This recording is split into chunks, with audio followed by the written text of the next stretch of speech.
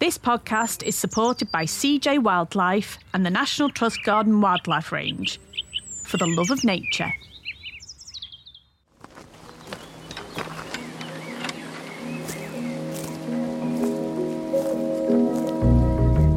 Hello and welcome to the National Trust podcast. I'm Kate Martin, lead ranger in the Northwest. And in this episode, I'm going to be picking up lots of tips about bird watching. But as I'll discover, some of these avian residents have more metropolitan tastes when it comes to making their home.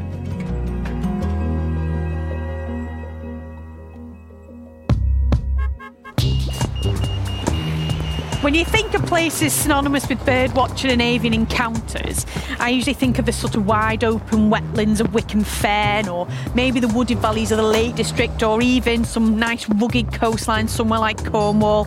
So when I was told I was going to be making a bird watching episode and the location was central Leeds, I was more than a little confused.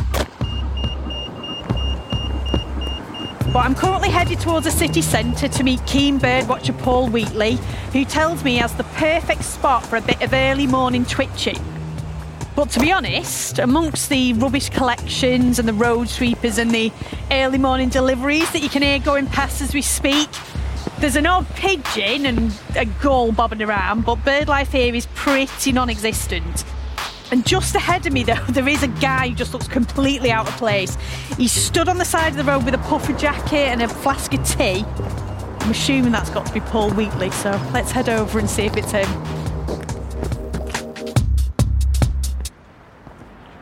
Hello, you must be Paul. Hi, Kate. Good to meet you. Good to meet you too. You weren't exactly difficult to spot. So at the moment, obviously, a scope pointing at what appears to be nothing. I can't see anything at all up there. Actually, you've come to one of the best places in Leeds for a bit of urban birding. Really? Have a look at the screen. Oh my word, are they what I think they are? Peregrine falcon. That's amazing! Fastest bird in the world. So why have they chosen to make Leeds their home? So out in the countryside, they'll nest on cliffs and craggy areas, but over the last 10 or 20 years, peregrines have been moving into cities and towns where they've got a plentiful supply of pigeons to eat.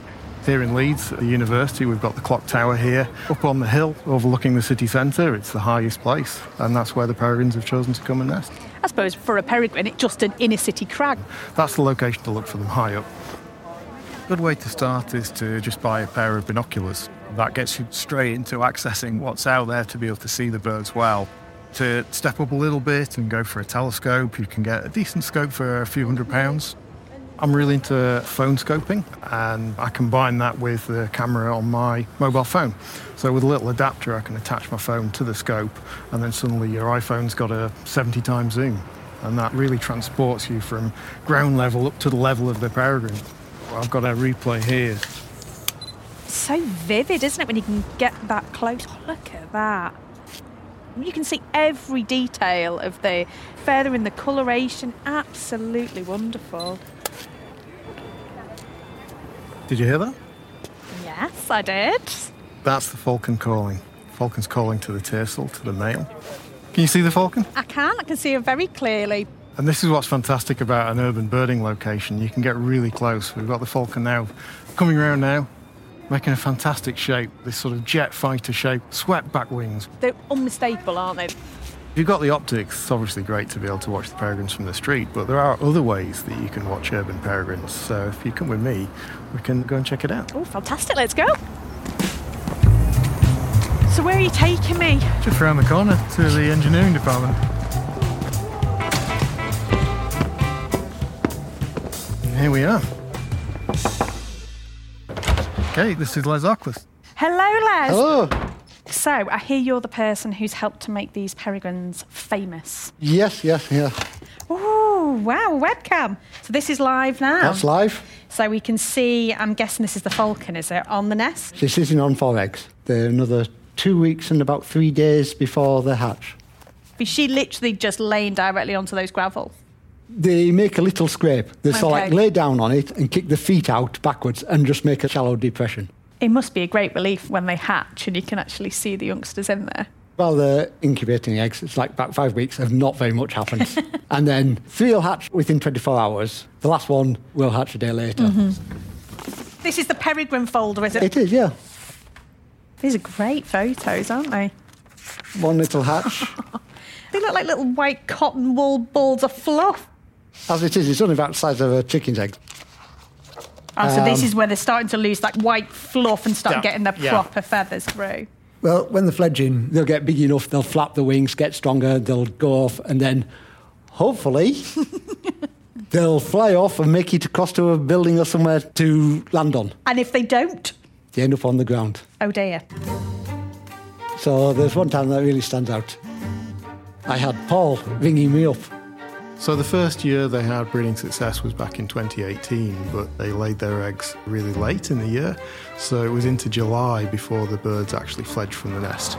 And it was at that point that I found myself on duty. Les himself was unfortunately on holiday, and that was when the first peregrine fledged the nest.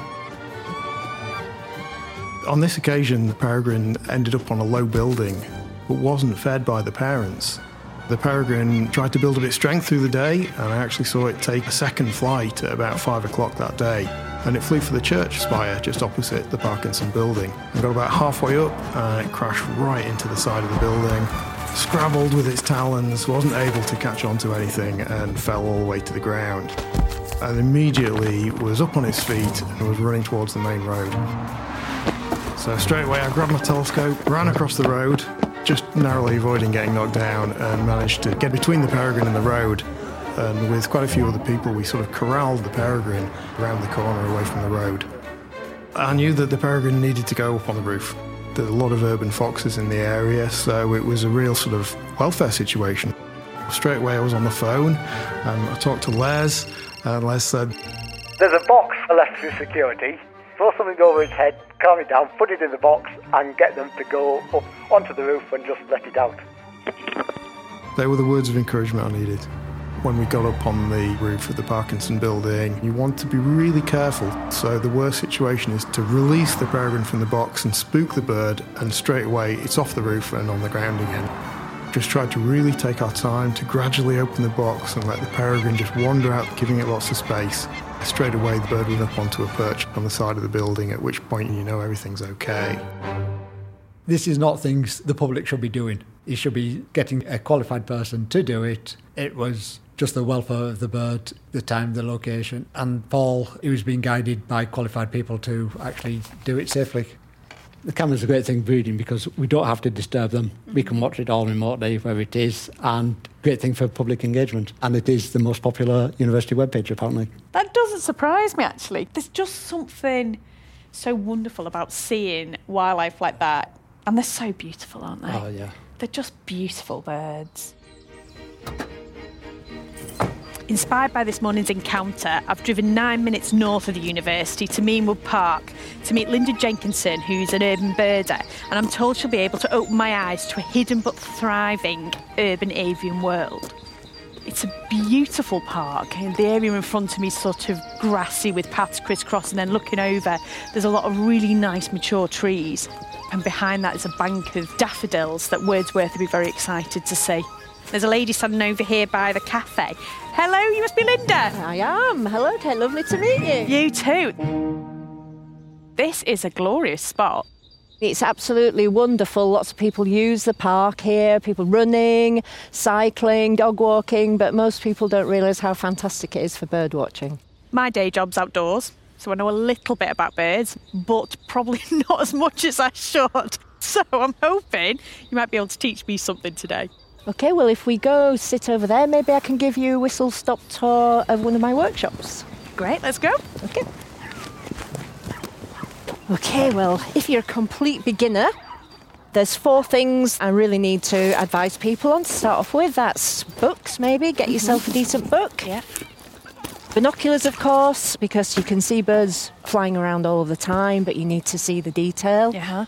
And then one fantastic thing that you can get now is a decent app. There are some that are very good for reference, especially for things like birdsong as well. And the last thing is you really need to know what to wear, because the last thing you want is to be freezing cold or soaking wet. So gloves, scarves, hats, that kind of thing. OK, so I think I've just given you a heads up on what you're going to need to get started. So shall we have a little walk? Oh, yeah, let's. Fantastic.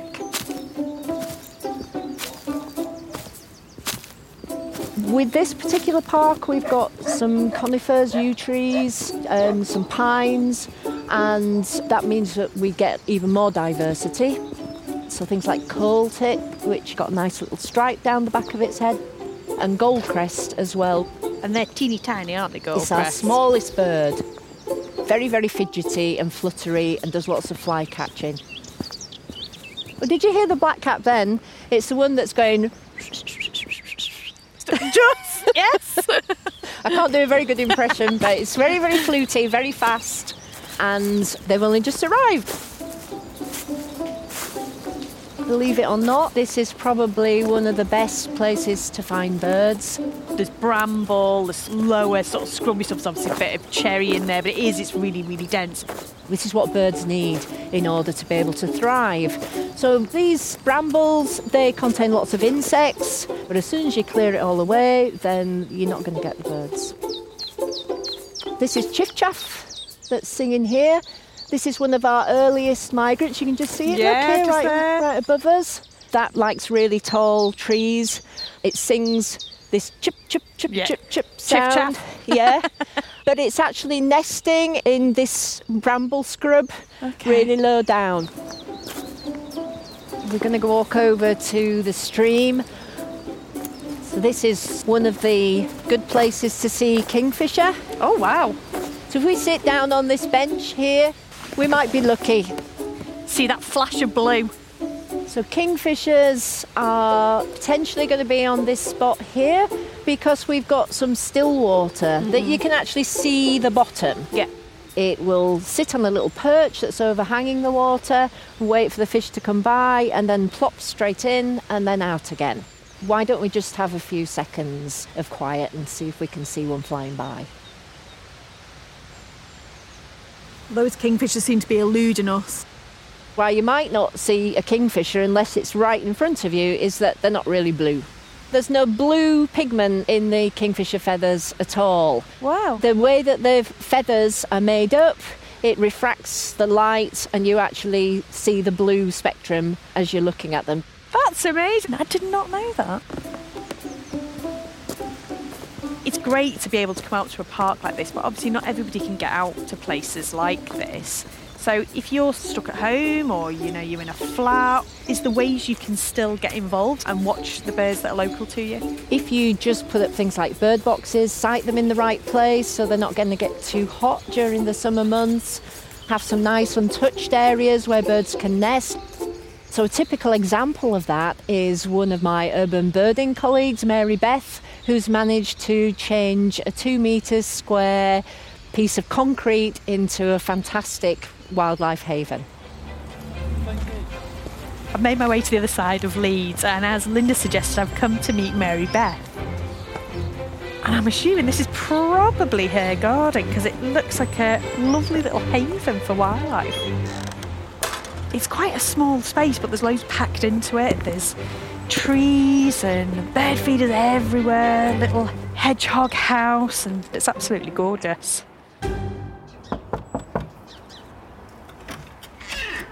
Hello, Mary Beth. Hello, Kate. What a lovely garden you've got.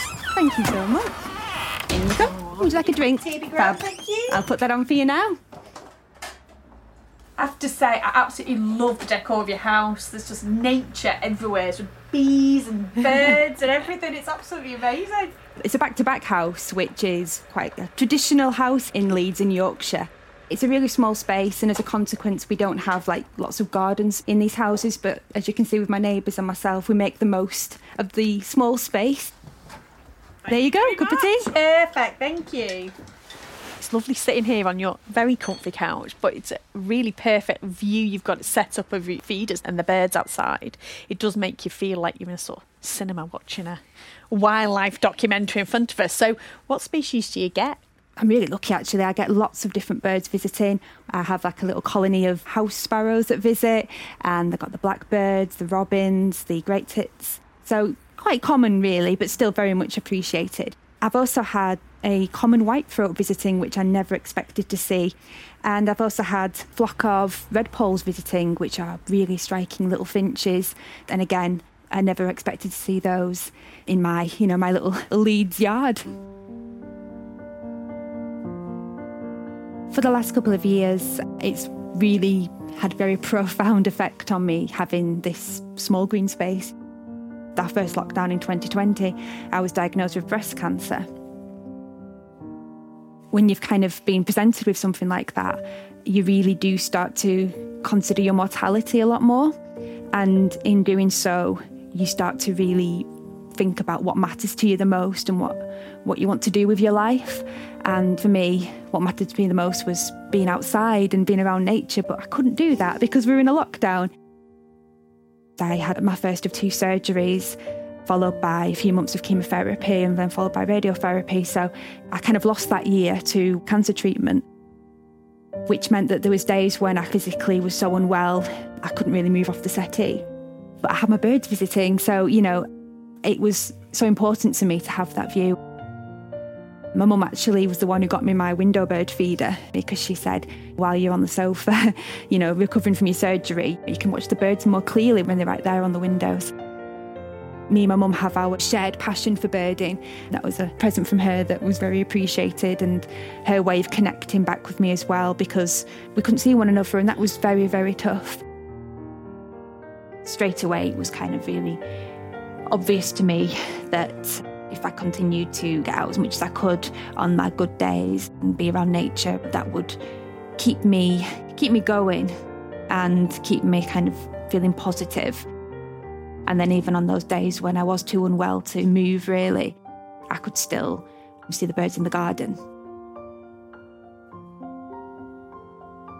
It was a hard time for everyone then to add something like that on top of it. And then, as you say, then not being able to connect with your sort of real family, for want of a better word. I suppose having a sort of little avian family was kind of the best thing you could have in that situation when you can't actually physically meet your human family. The birds in my garden do sort of feel like family in a way. I was seeing them every day. I was putting food out for them. We had that relationship. It's that connection with nature, it does feel very personal. Every night I would be up sometimes very late, making sure the hedgehog had visited. Things like that, it's so silly. It's like, I need to go to bed now, but I want to make sure the hedgehog's had its tea. It is. It's just such a nice thing to have, literally so close to home, right outside your doorstep. So can you give me a tour of your garden? Of course. What have you got? Yes. The favourite food here is usually the sunflower seeds. Yeah. All kind of the birds really enjoy those, particularly the blue tits and the great tits. There's also the suet feeders for the robins and the blackbirds. I also put mealworms out. We have the little suet balls here, which the long-tailed tits really like. Aww.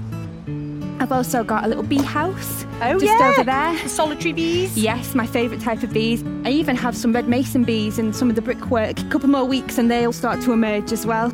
It's amazing what you can do with such a small space. It really is, yeah. I would never have imagined we could have all of what we have here in this little concrete box. Mary Beth, thank you so much for showing me around this beautiful little oasis of calm. It's been lovely meeting you, an absolute pleasure. Oh, you too. Thanks care. Very much.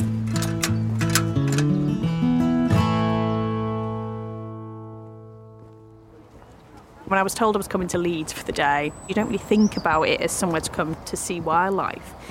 But what's been really special today is meeting people who not only are really passionate about the city that they live and work in, but are really passionate about the nature that's here. From seeing the peregrines to listening to the blackcaps and the chiffchaffs, and then obviously coming out with Mary Beth and listening to her talk about how important that connection with nature has been to her personally, and a very difficult journey that she's been on the last few years. It really makes you appreciate that no matter where you are, nature is literally at your fingertips. If you make a home for it, if you make space for it, if you take the time to look for it, you'll find it.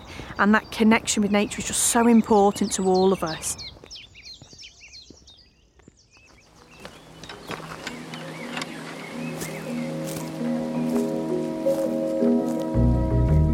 Thanks for listening to the National Trust podcast.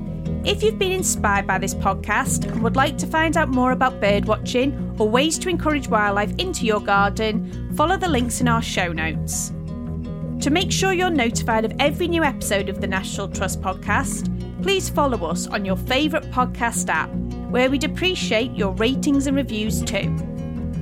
Find out more about audio programmes from the National Trust at nationaltrust.org.uk/podcasts. And until next time, from me, Kate Martin, goodbye.